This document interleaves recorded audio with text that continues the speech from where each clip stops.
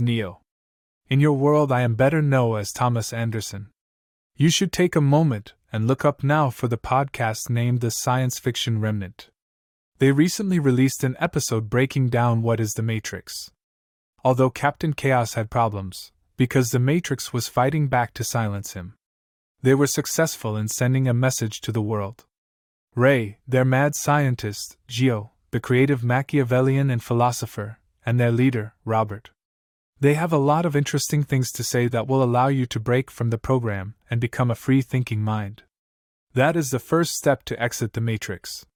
To follow and subscribe to their YouTube channel and social medias. Do not miss this opportunity. We have an intense battle ahead of us to free the people. I am counting on all of you. They're counting on all of you, man. I'm counting on all of you. Welcome to the show, the Blind Knowledge Podcast. We are live, and indeed, we are here right now. We are live on YouTube, Facebook, Twitter, Twitch, man. We're everywhere. We're everywhere but on a boat, and eventually we will be on a boat. I promise you that. Maybe not broadcasting, but hell, we're going to have a good time.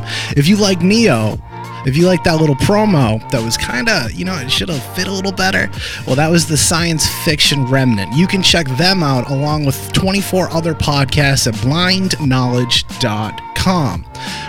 What is it? What is Blind Knowledge? Well, it's a social media platform almost, right? No, it's not. We're not going that way, dude. What it is digital media. It's podcasts, it's live streaming, it's video, it's blogs. It's a good time, so check it out, blindknowledge.com if you want to, and let us know what you think. Drop it in the chat, drop a text, drop an email. You can email me at info@blindknowledge.com, and of course, we just want to know if you like it, and if you don't, how can we do better? That's all I got to say about that. Right now, we're going to get to our guest. He wrote a book. It's called Practice Intentional Acts of Kindness and Like Yourself, and I think in 2023, we can all use a little bit of that. Welcome to the show, Mr. Alan Questel. Did I get that one right? Pretty good, yeah, Questel. Cool, man. Hey, welcome to the show. Thanks so much for having me. It's a pleasure to be here. Hey, I'm glad we got this happening, minus technical issues. We're going to run right through it. You can't look back in this kind of thing. Alan, quick question. I don't know you. You don't know me. Why did you write this book, especially with a title like this? This is more of a self-help, well-being kind of title, stay positive title. I think something we need in 2023. What made you write the book?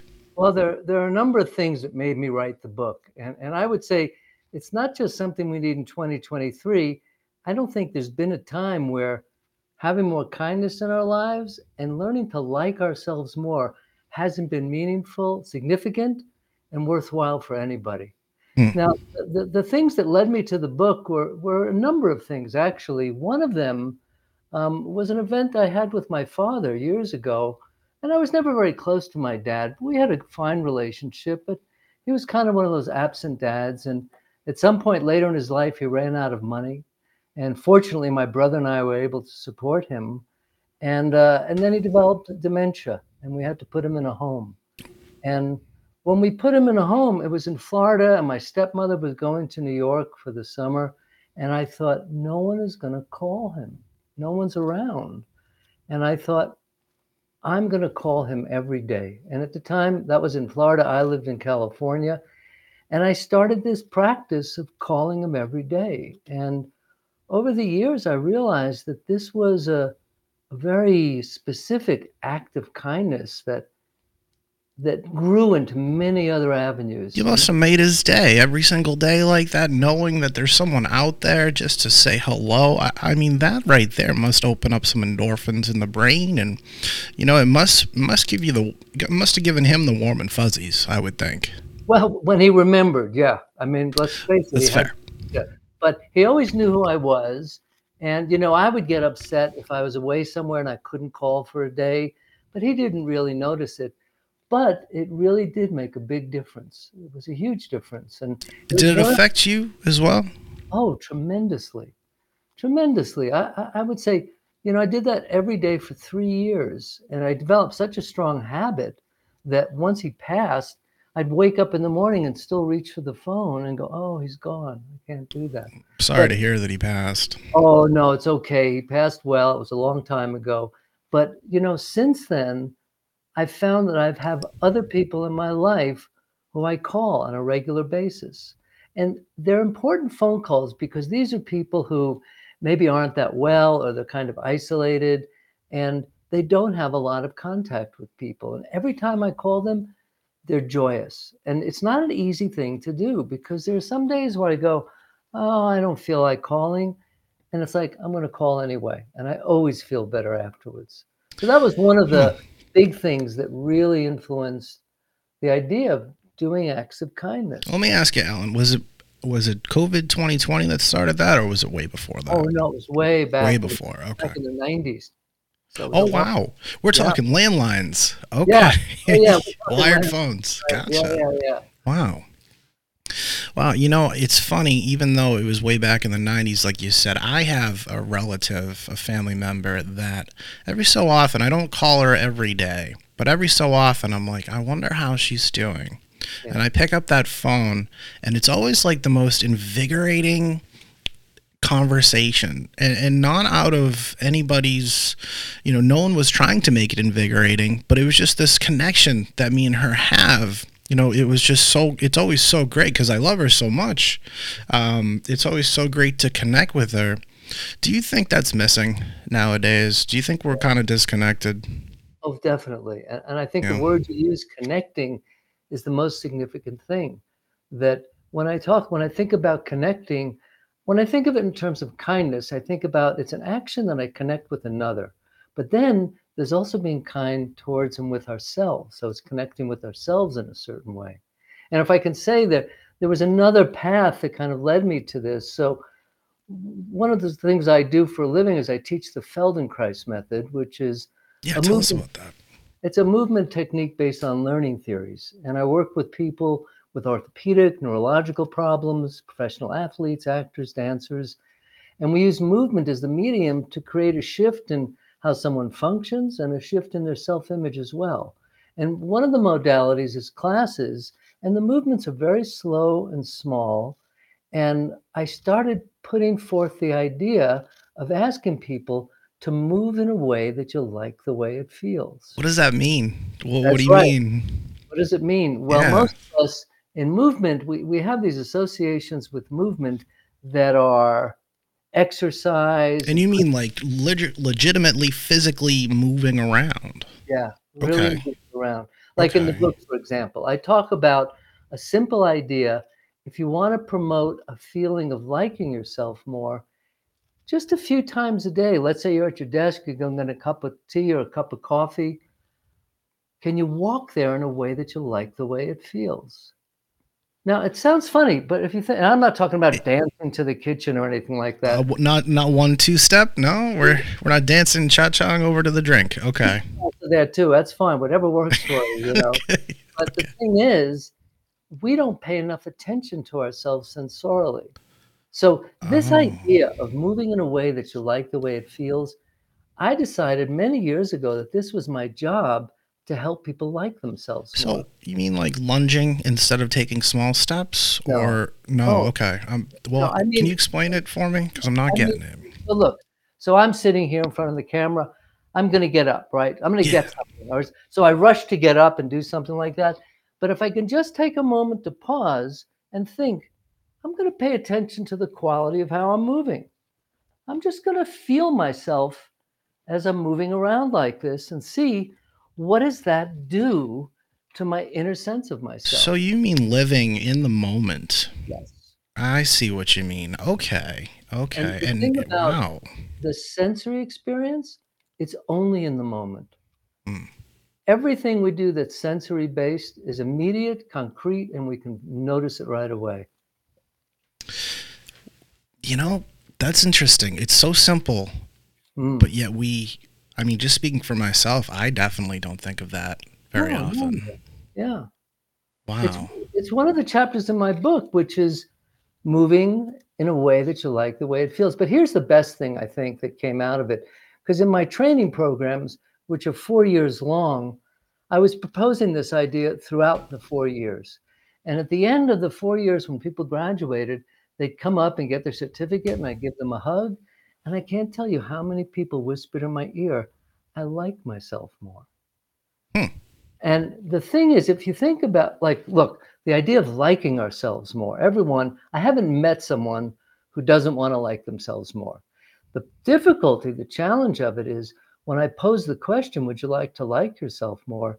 Often what comes up first are all the things people don't like about themselves. Yeah, I can see that happening, that the negative froth that Right. needs to be kind of taken off the glorious drink that you get to drink, which is the positivity.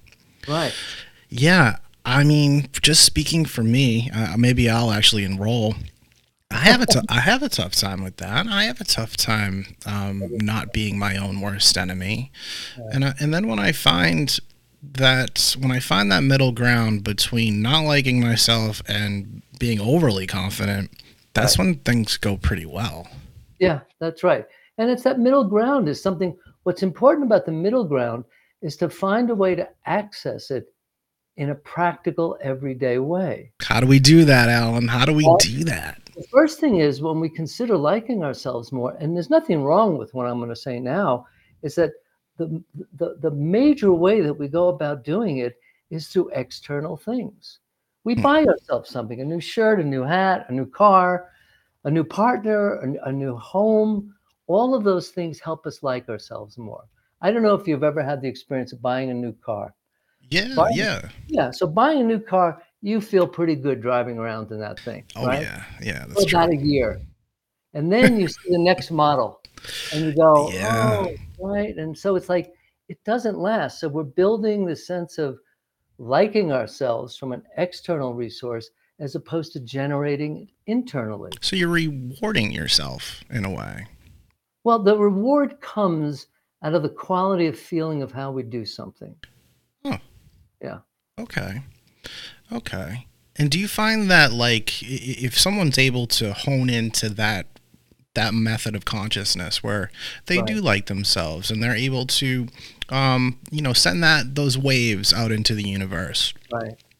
do you find that it's easy to hang on to, or maybe it only lasts a half a day or a day, or is No. there a time frame on this? Yeah, I'm sure there is. It's like I heard a definition of enlightenment once that went like this: you get enlightened, and then you get enlightened again, and then you get enlightened again. That it's not a constant state, but it's a state that we can access more frequently. And I can say another way of thinking about it is we spend less time in the negative aspects of ourselves, the negative thoughts. So it's like, yeah, I don't think we can eliminate those parts of ourselves, but we don't need to dwell in them for the same duration. Is it like meditation, or is this a little bigger? I think it's bigger. I Bigger. think meditation is one of the means that someone can do that. Okay. Right? So meditation, what does it do? I mean, there's different forms of meditation, but they put us in a position to get to know ourselves better, to get to know our mind, to track it, to be able to not be ruled by it in the same way. And so here I'm suggesting the same thing through movement, but there's a tension through an action, right? And So so, it's both physical and spiritual and mental. sure, yeah, you can't separate those things, I don't No, think. no, that's the way I've always been kind of brought up. Um, you know, correct me if I'm wrong. You're the expert on this.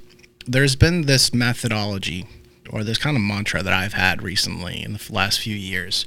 Uh-huh. If you think positive, positive things happen, Right. hopefully normally, and mostly, yeah. And if you think negatively, well, negative things are probably going to happen. Do Yeah. you find that to be true? I do find it to be true, but you know what? I also find it to be general.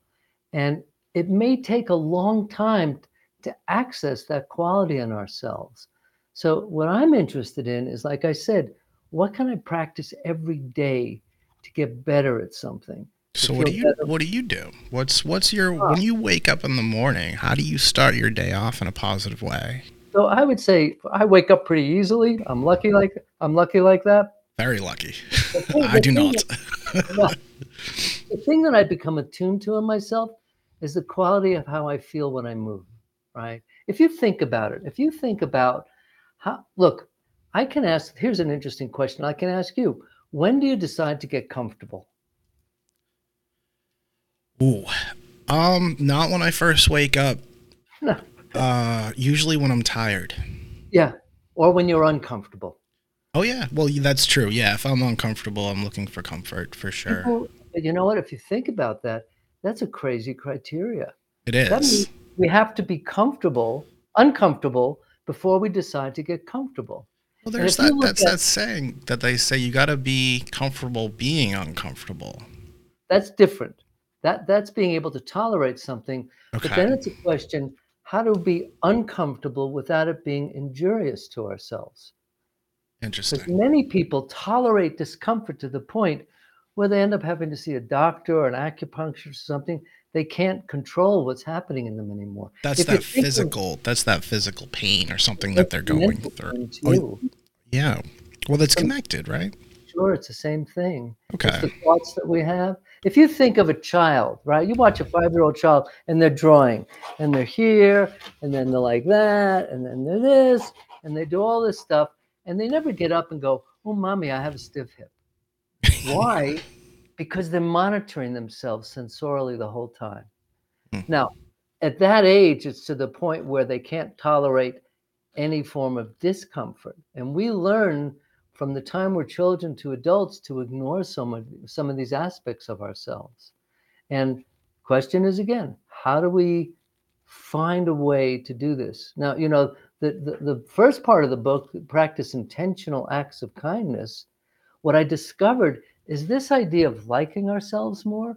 We can practice this in numerous ways, and it's intrapersonal, it's within ourselves. But then I discovered, quite by accident one day, I did some act of kindness, and I realized, I felt a little better about myself after doing that. And that was the connection of taking this liking myself into an engagement with other people in the world. And it's all about connection, like you said before. Do you find that some people, how do I say this? Do you find that some people are against feeling okay with themselves? I don't think they're against it.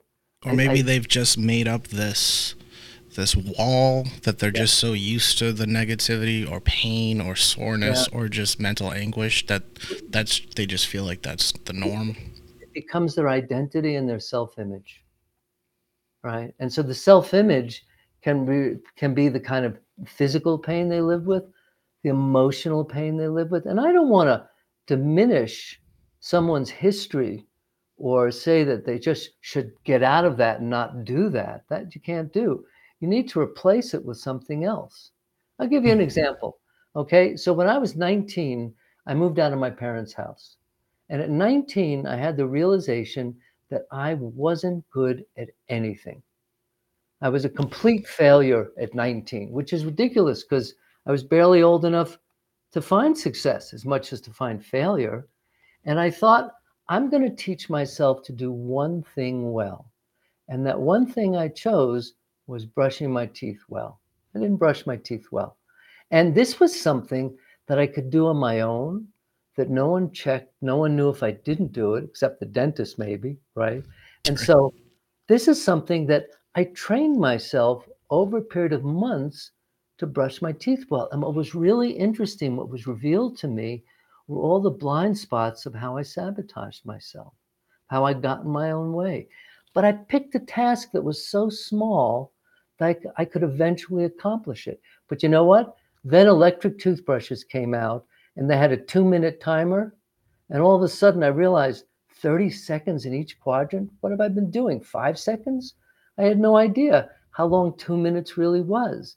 So there was another level of encountering a learning about myself.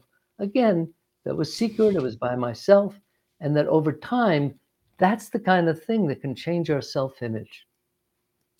It's such a simplistic way of thinking, yet it's so honed in on yourself. Mm, Once you accomplish that task well, that's like the start of a great race. that's right. The And book. yeah, go ahead. Sorry. Oh, no, no, no. I just want to go ahead and make sure everyone out there in social media land knows the name of the book is Practice Intentional Acts of Kindness and Like Yourself. Like yourself more. And like yourself more. Yeah. Because I'm assuming that people have some level of liking themselves already, and we want to build on that. You know, I hate to say this, but I have met people that do not.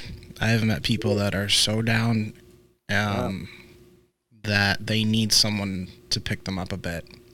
Or they need something just to go right, you know? And sometimes we can do that just by, like you said, making a phone call, saying hello, buying someone a water that can't afford a water. You know, those can be the starts. That can be the start of some really positive stuff. And it's so simple. And it's like, I really want to put this on my whiteboard because I want to remember this, because when my computer blows up or something goes wrong, or even if I just, let's say I drop a water bottle on my keyboard, it's not the end. It's not the end of the world. You know, we all make mistakes and we can start over into a positive way, right? Right. And again, it's a question of the it's in the everyday moments, like the idea of that mantra that you pose, to keep positive thoughts, to not go into negative thoughts. How do I do that? Because what happens is I'm caught in the negative thoughts and I don't even know it. And this is the part that's really tricky. It's like a web, Alan. Negativity can bring you right down and can really sabotage one's own strengths and just their own outlook. They can just give up on everything. Yeah. I had an experience once. I was teaching for about a month in Europe, and I was on the plane coming home. And I started, and in a week and a half, I had to fly out again. And I started thinking of all the things I had to do. And I got completely overwhelmed. And I lay there just tripping out on this stuff and go, oh, yeah. And then I caught it. That's the hard part, is to catch it. I caught it. So you caught it just like that. I just happened to catch it. And I asked myself a question. The question was, is this a good time to be thinking about this? And the answer was no. This is a terrible time to be thinking about this. That would be the answer. Yeah. You don't go anywhere. You don't have any materials with you. This is a waste of time. And I calmed down. But an hour later, it came up again. And I posed the question again. And what I've discovered since then is every time I ask that question, is this a good time to be thinking about this? The answer is always no. That means I have to stop and reevaluate and reprioritize what I'm doing in the moment. I think that's a good point, because we don't realize that, you know, not everything that happens in the moment needs to happen in that moment. We can actually delay things. We need to make sure that we're in our best our best head, our best body feeling. Because if I have chronic back pain, you know, and I'm sitting in a chair and then I'm still at the chair, you know, maybe I need to get up, kind of thing. And I think sometimes, I mean, I forget that sometimes. And just stretching and just, like you said, focusing on walking or just focusing on something different. Right. That can change the whole day. Yeah, can change it dramatically. And it's not just, it's like if we really start considering, I'll tell you something. When I was writing the book, I got to the part about being kind to oneself, to myself. I got blocked for about 5 years. And I realized I thought I was kind to myself, but I really have a lot to learn about this still. When you say blocked, you mean you blocked yourself? I couldn't write the book. I was stuck. Oh, okay. I really was stuck. I mean, for 5 years, I'd sit down and go, and I'd wander around with it and stuff like that. And it was like 5 years before I went, okay, I think I can do this now. Just wasn't the time. Well, it was more than it was at the time. I didn't know myself well enough, I think. I think if I'm going to have the kind of nerve to write a book about something like this, I have to have some skill at it. Otherwise, I'm just putting out some silly ideas or something. And, you know, and I know people who've written books and the books are great and the people are idiots, you know, and it's, and not to be unkind to them, but it's like, they don't practice what they're talking about. That's a whole different thing. They're just selling it and shilling it. Right. Yeah, you know, that's a good point, especially with this book. It is a self-help category. It is, and there's a lot of self-help out there. Actually, in podcasting land, self-help is the #1 category that people listen to, right in front of true crime nowadays. And 2 years ago, it used to be true crime, and it's switched. Now Okay. people want to hear about self-help and hear about relationships, but there's Right. so many people selling that. How, when someone asks you, Alan, how are you qualified to write about it? What Right. do you tell them? Well, I think that, almost 40 years of practice of investigating these ideas is one thing. I don't know how much the years count for much, but my experiences of actually doing it concretely with people has worked. And I've seen the success of many, many people in this realm of first liking themselves more, of learning to take better care of themselves, be kind to themselves, and then bringing it out into the world and doing acts of kindness. Like you said, buying someone a bottle of water, right? Right. So that's a great thing, but it's only a great thing if you do it regularly. Hmm. Once a day, buy someone, or once a week, buy someone a bottle of water. Doing it once, we pat ourselves on the back, we feel good, but then we forget about it. And look, can you think of any skill, any job, any role that someone doesn't need to practice to get better at it? No, you always have to practice to get better. Yeah, you have to practice to get better.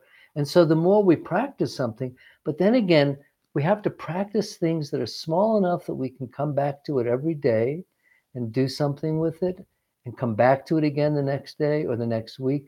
Here's another example. So, actually, I'll tell you something else. When I wrote the book, when I finished the book, you asked me my qualifications, right? Not in a negative way at all. We're No, staying no, no, positive, no, but no, I'm no, just no. just just curious. No, no, I think it's a fine example. Look, I developed an video program years ago for pregnant women with my other work with the Feldenkrais method. And someone in marketing asked me a really good question. They said to me, "Are you an expert in pregnancy?" And I said, "No, but I'm an expert in movement. I know a lot about movement, so I can help professional athletes with sports that I can't do well. I can help them get better, professional dancers, professional ballerinas. I can help them improve in what they're doing." So now, what I started to say when I finished the book, I encountered something that was a bit of a shock for me, and it wasn't pleasant. I felt that I was quite skillful at all the things that I write about. I think I have a handle on them. I can do them. And then what I discovered is the next level for me to like myself more, for me to be kinder, is such a big leap that I don't know that I'll ever get there. So each time we accomplish being kinder, each time we accomplish liking ourselves more, it sets us up for the next level of trying to achieve a higher level of It kindness or seems like like. there's an interconnection rather of spirituality in Mhm. there too, and Yeah, self-consciousness, and like awareness of yourself in the universe, around others, and that whole vibe thing. right. Um, well, it's funny that you say you're not an expert in pregnancy. I can see that, but movement. I want to get back to that. You say Yeah. movement. What's the most important body? Is there? Let me rephrase. Is there a most important part of the body that requires movement to get kind of the juices flowing? Is it the hips? Is it the quads? Is it the neck? Like, whoa, how do you break Yeah. that down? Well, the thing is, when we break it down into parts. And what Okay. makes more sense is that we function as a system, right? So, for example, when I reach for something, how do I reach for something, right? If you look at the arm, for example, if I say to someone, "Where does your arm begin and end?" They're going to point to their shoulder and their fingertips. And that makes sense. We need that distinction for Simon Says, and kids need to learn the parts of themselves Sure. like that. But actually, if you learn skeletal anatomy, they'll say the arm begins at the sternoclavicular joint and includes the collarbone and the shoulder Now, blade. believe it or not, I took AMP 1 and 2, so I'm almost following everything you're You don't saying have to here. follow that That's a because tricky one. if you look at a child reaching, a child doesn't reach from here and a child doesn't reach from here. A child reaches, actually, when a child's arm is going forward, it's their pelvis moving their arm forward. So they're So it's a using body thing. It's a body thing, but they're using the larger muscles of their body to Oh, to initiate the action. So when you said, like you said, is there a place to start like the hips? Well, you try to ask people where their hip joints are. Most people have no idea. I have one workshop called Getting Hip, and for 2 days I'm that's great. hacking away at people's hips. And I said, "How do you feel?" And I feel their back, their neck, their feet. And I said, "Do you feel your hip joints?" Maybe. So they're a hidden joint. They're hard to feel. But if you look at professional athletes or martial artists, you'll see the initiation of their action comes from the lower end of their pelvis to move themselves through space. That's But we don't interesting. do that. We don't have access to that. We can So, learn to do that. so do we get tight? Do we get tight with stress and negativity and have to learn how to relearn how to Yeah. stretch and how to really move our, elongate That's our a better word. ligaments? That's a better word than stretching. Because stretching is actually something, a muscle either contracts or it lengthens. It doesn't stretch. But what stretching affords us when we stretch is it brings our attention and our awareness to places that are tight. And so we can not injure ourselves in the same way. But in fact, the more important aspect of it, which you haven't come to yet, and most people don't come to, is that we need to organize around our skeleton more efficiently. The skeleton is the part of ourselves that bears weight and transmits force, and we underuse that and overuse our musculature. So if you get out of a chair, you just get out of a chair and feel what it's like, but then you get out of a chair by pushing your feet into the floor, it's going to feel different because you're using True. your skeleton to do something like that. So this is I mean all of this sensory stuff. I mean I could talk for days It's about this. very interesting. I've never ever thought of this ever, and I love that you're on here. By the way, this is Alan Questel, author, not a pregnancy expert, but he's an expert in movement. Very insightful. If you have any questions for the man, throw it in the chat. You could also text us. I'll put the text line up. You can send a smoke signal if you'd like. So when we first started this conversation, I asked you why you wrote the book. Yeah. At this point, well, actually, let me ask you this: when did you wrote the book? September 4th, 2022. Is that when it was released? It's finished, yeah. How have the reviews been? How have people taken it? Do people find it that is something that they read in the morning? Maybe it's in the back of the car. Do you have people that contact you? How has it gone? I would say the biggest conversation I have with people is that as they get into it, they say to me, I actually decided to not read the next chapter yet. I want to approach this slowly, to not rush through it, to let this new idea take hold in some And way. that's interesting because all we want to do, at least I'm an elder millennial, I'm 37. All I want to do is get this done, this done, this done as fast as possible. Sometimes the best thing I can do really is just take a breath and go through the motions and put on that delay. But I'll tell you this, I have a chiropractor who is very into wellness, very into more than just chiropractic, but into the whole body, and they use all of these different methods of healing. I am absolutely going to text him this book because the more I hear about this, the more I think of that whole body wellness. Yeah. We're always looking for, maybe acupuncture will be the thing. Maybe chiropractic will be the thing, Yeah. and it's always these, they work for only so long. This method of movement and being self-aware of the movement seems like a new kind of phenomenon that if we're just a little more aware of what's going on in the present, maybe it doesn't have to be so complicated. Well, maybe we don't need to see someone else. We can generate it ourselves. Which is even better. That's even better. When someone comes to me with pain, my role is to get rid of them. To say, okay, now you do it now, right? If someone comes to me and they don't like themselves, I can coach them in something like that, but I'll say, no, go practice it, see what it's like. Come back to me with more questions. Let me Not ask you this. Yeah, go ahead, not Al. I'm the sorry. idea that I've achieved it. I like myself more. That's crazy. Can it's you give always us an example of a really stubborn one that you had a tough time with at first, a patient, or do you, a lot, a lot. and then they've really crossed that bridge, and now they're like devout into the methodology. Well, I guess the way that that I hear it come back to me Yeah, that is that, exactly. I'm looking for that. Is yeah, when did that button hit? what I hear come back at me is like what I described before in the graduation ceremony when people whispered, "I like myself more," right? Or they'll come back to me often with an insight that I had already told them about, but it was their insight. They discovered it. And they say, I realize I'm really hard on myself. I need to learn to be easier. And I'm starting to do it. And again, if I'm working with someone and they have some very strong habit, whether it's a physical habit or some emotional habit or something, and I say, well, okay, so let's talk about changing it. How long do you think it'll take to change that habit? And they say, a month. And I laugh at them. I go, that's ridiculous. You've been doing this most of your life.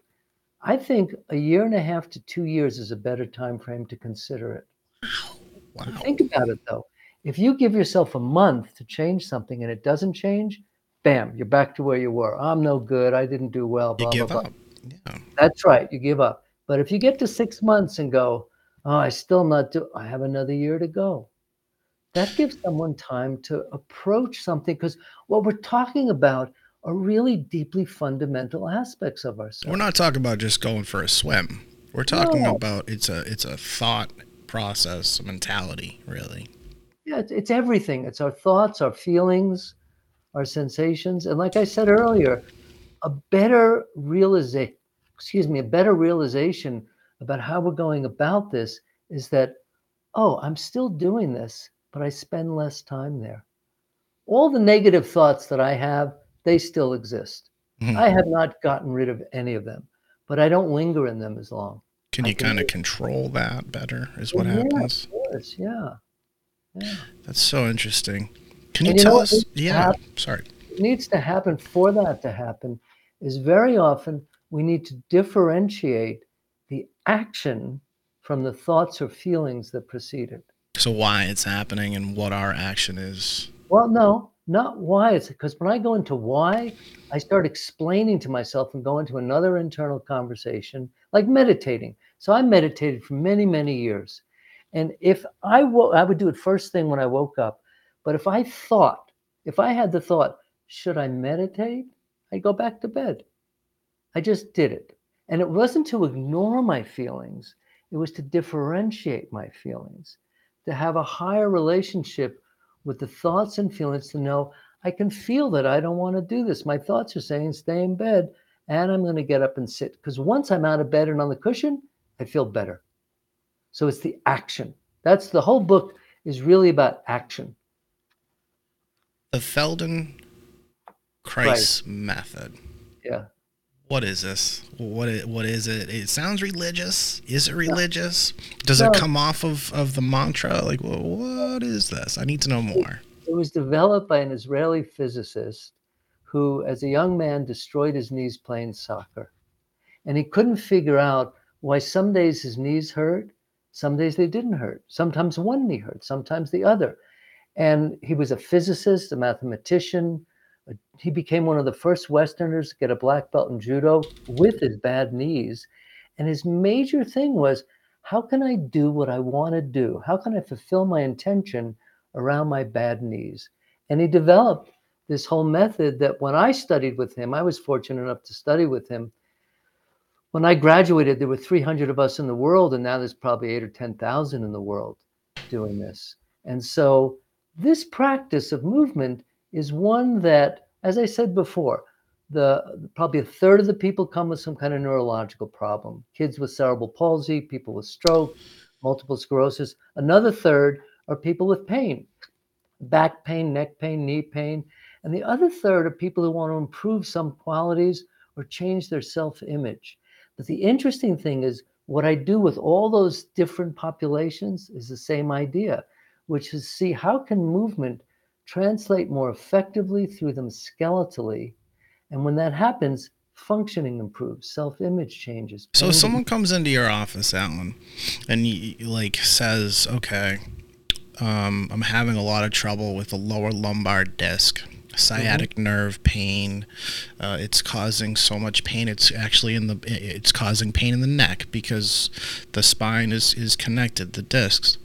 What do you do first? Like, what's your move there? Do you have them spread out on the floor? Do you go through what their day is like? Like, how do you start to help someone like that? I want to know more information about how they spend their day and everything like that.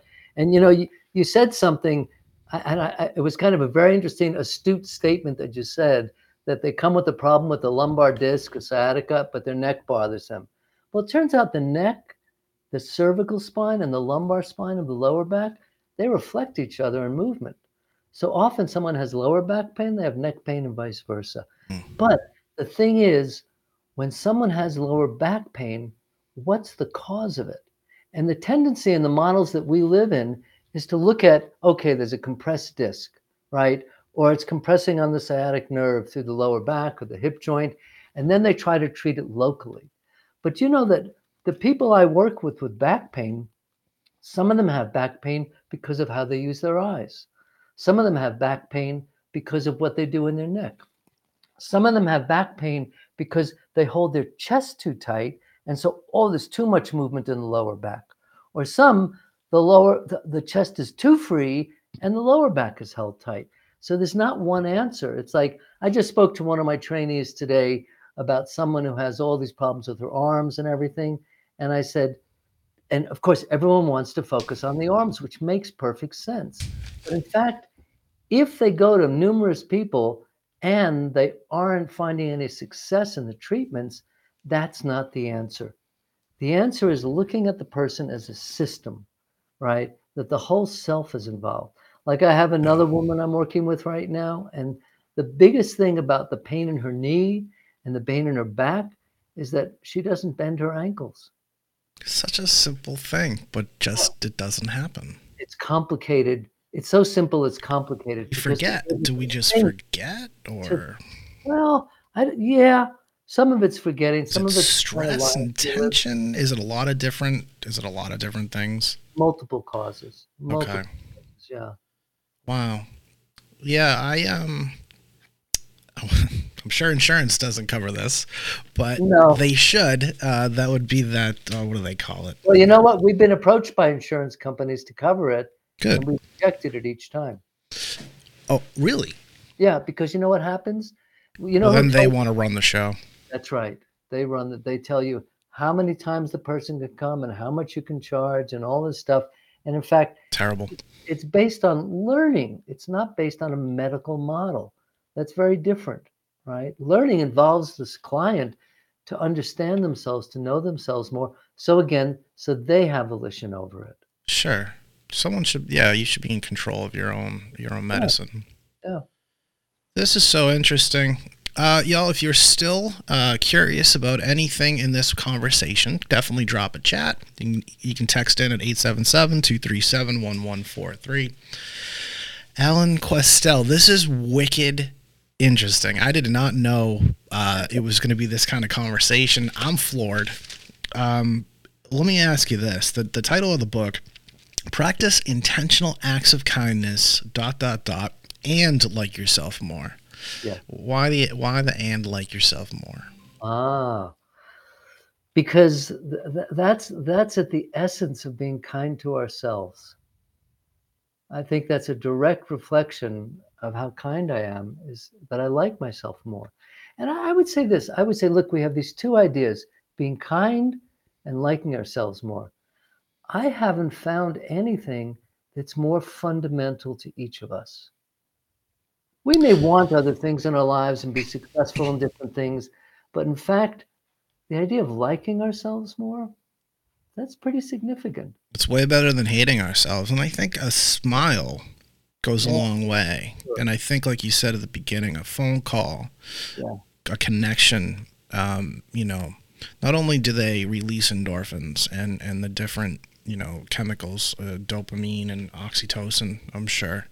Yeah. But it's human contact. I think in 2023, I've learned ever since COVID, everything is virtual. Like right now, it's almost like our brains think that we're together in person, but once the screen is off, you're kind of alone. And technically, I'm alone right now. I'm just talking to you on a screen. That human contact goes so far. A handshake, a hug, eye contact. Even. I'll give you an example of a simple thing we can do that's this kind of contact. That's something you can practice on an everyday basis. So years ago, I grew up in New York. I was living there, and my friend and I were at the bank, and we were online, and he was in front of me, and he got up to the teller, and he said to her, "How's your day going?" And she kind of looked up. She was like, "What?" She looked up shocked, and she went, "It's going well." Huh. And I'm looking at my friend going, what's he doing? Where did he learn that? And I started calling that intentional chit chat. That's different than, how's your day going? Nice to see you. Have a great day. Those are the kind of casual things we say all the time. Yeah. Really bring our attention to someone and say, how's your day going? It takes a second. Caring. Really, and putting that out there. Yeah. Acknowledgement that I see you, that you're there. You're not just, where it really works? In airports. People, I fly a lot. Oh, airports are the biggest anxious pool you can find. Yeah, because everyone's a little, everyone knows some people don't want to fly. Everyone's in a hurry. Some people are nervous. Yeah. And the flight is delayed and they get upset and it doesn't help anything. When I go up to the desk and I say, so when's the next flight? I don't go, when's the next flight? That's what everyone else is doing. I go, when's the next flight? I said, it must be hard with all these people being pissed off all the time. You get further with sugar than you do with vinegar, right? But at the same time, we're human. I mean, being yelled, could you imagine being yelled at constantly about, it's got to be rough being in that industry. Yeah, definitely. Yeah. Or even just being, there are so many industries actually. Customer service in itself. That's right. I was in customer service for a long time, and it's like you have to develop this thick skin and learn how to make sure that negativity that you're getting, if they're yelling at you, if they're taking it out all on you, you have to learn how to not take it personally. Like they call it Q-tip. Quit taking it personally. I don't know how that's good. That's something I still struggle with. Yeah. Because we are human. We do I take a sense of responsibility because it's part of my job. But I had to learn how to kind of disassociate from that. But when you do that, then you're not doing your job, it feels like, and it's a confusing kind of thing. Something that I just had this insight the other day. I was taking a walk. And I live on a dirt road, and there's nice places where I can walk here in Santa Fe. And I'm walking, and I hear a bike coming up behind me. And then I hear the ding, ding. They ring their bell a little bit. And I moved over to the left, and the person on the bike was an old woman, and she went, well, passing on the right, like that, with that tone of voice. And I immediately got kind of like, what's your problem, right? But then I had another insight, and I thought, if she's that judgmental to others, imagine how judgmental she is with herself. Yeah, that's such a good point. She must not like herself as much. Right. Yeah. And maybe that's where that comes out of. It's maybe if she had just gotten some flowers, maybe she wouldn't have said that, or maybe not. I mean, you never know. You can't predict that, but on the way back, true, she passed me again, and I just waved and said hi. Smile and wave. Some years ago, I might have gone, I don't like you, right? Yeah, or just nothing, or you can give them the cold stare, which I always find very weird. That's the one that I don't get. I grew up outside of Boston, and you kind of just hustle and bustle. Like you said, you're from the New York area, so you kind of know how it is, and you just don't even look. You just kind of do what you think, but when you move away from that, And you move into, it sounds like you're in more of a country scenery. I'm kind of more I'm less city-wise, at least. There's different interactions for different folks. Here's my question, Alan. Yeah. Do you think people kind of fall into not liking themselves in more of a city atmosphere, or do you think the country, does any of that matter? Does it matter where you're located or where you are? Is what I'm trying to ask. I think it could have an influence, but I don't think it really like matters. Living by the water versus living in the inner city. I know so many people by the water are not happy. Oh, that okay. Yeah. So, but many people choose to live by the water, choose to live in the mountains because of what it gives them. But I know people who choose to live in the city because of what it gives them too. That's a good point. That's a good point. Like New York, where I grew up there, so it was like the norm for me. But so many people move there to what? To find a level of success, to become who they want to be. That's their motivator. That's a good thing. That's not a bad thing at all. But then it's a tough city to succeed in sometimes. Tough city. New York's tough. They get stuck there. I'm not a huge New York City. I mean, I have nothing against it. Just wouldn't want to live there personally. It's a tough one. I teach in cities all over the world, in Australia, South America, Japan, and okay, so that's interesting. So is it the same kind of mantra, the same kind of mentalities in different countries? Pretty much, yeah. So we really all are human. Yeah. And just we obviously, but we expel this energy kind of in the same way. Yeah. I think everyone wants the same thing. I think everyone wants to feel a little better about themselves. I verbalize that in terms of liking themselves more. And I think I haven't met someone who doesn't want more kindness, right? I mean, there are some curmudgeons out there who go, bah, humbug, I don't want to be kind to anybody. It's like, that's a waste of time. Scrooge, yeah. Yeah, it's a little Scroogey, but, it's kind of like they're in such a small percentage. I don't think it's even significant. Do you think that has to do with maybe a mental deficiency or maybe something like that? No. That'd be unfair. Or a vitamin deficiency? No, I mean, there could be things like that. Look, there's so many kinds of antidepressants to help people with that. But deep down, you're saying that, everyone's the same. I had a good friend. He just passed away. He was a neuroscientist. And we would talk all the time. And at one point, he called me up. He said he was doing research with serotonin levels at Harvard University. And he said, well, we proved it. I said, prove what? When someone is depressed, there's less serotonin. And I said, okay, but are they depressed because there's less serotonin, or is there less serotonin because they're depressed? And he went, that we'll never know. So, it's like we discover these things, but how do we apply them in a way that's not just a Band-Aid for someone, but that helps them help themselves? Yeah, instead of throwing a pill at it, maybe. That's what kindness and liking yourself more, it's a skill that we can get better at. Hey, you heard it here first. That's Alan Questel. Practice intentional acts of kindness and like yourself more. That's the name of the book.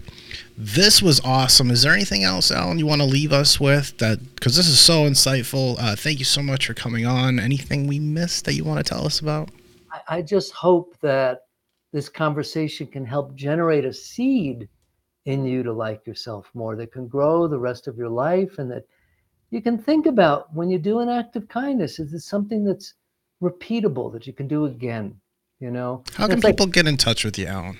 So the website is practicing-kindness.com. Okay. And the book is available on Amazon as a paperback. I like to say as a Kindle instead of a Kindle. Ha-ha. Also nice. There as an audio book. And also I have a few other websites. If you just Google my name, you can find me and contact me with more information. If you need we'll make sure we put that in the summary when we release the episode on all of the podcast catchers like Spotify and Apple. This will be on YouTube, and of course, we'll put it everywhere we can. Alan, thank you so much for coming on. This was awesome. I really appreciate your time, and live well. Thanks so much. I really appreciated the conversation. I had a good time. Same here. Take care. Hey, how cool is that, right? You never know what you're going to get on this show. I didn't know we were going to go into that direction. I thought we were just going to talk about the book. But we talked about why the book was written. We talked about the inner, the cool stuff. The book, again, is Practice Intentional Acts of Kindness and Like Yourself Better. Alan Questel. We'll make sure we get all the information up there for you on the summary on YouTube, podcasts. And hey, if you need to get in touch with us, it's info@blindknowledge.com. My name is Joey B. I am out of here, y'all. It's Friday, and I am going for a walk. I'm going to stretch my muscles, use my pelvis, and think positively. And hey, if you haven't told someone you love them today, definitely do that. Love y'all. Have a great evening. Bye-bye.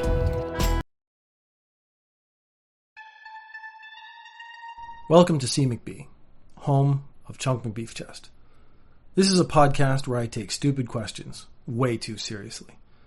Like, what if Bruce Banner put on adamantium pants and then transformed into the Hulk? What would happen? I answer that question definitively. If vampires are undead, that means they don't have a heartbeat. Can a vampire get a boner? I answer that question definitively. I also examine some of the most amusing musings on the internet and editorialize and take them way too seriously. Join us for C. McB, the podcast from Chunk McBeef Chest.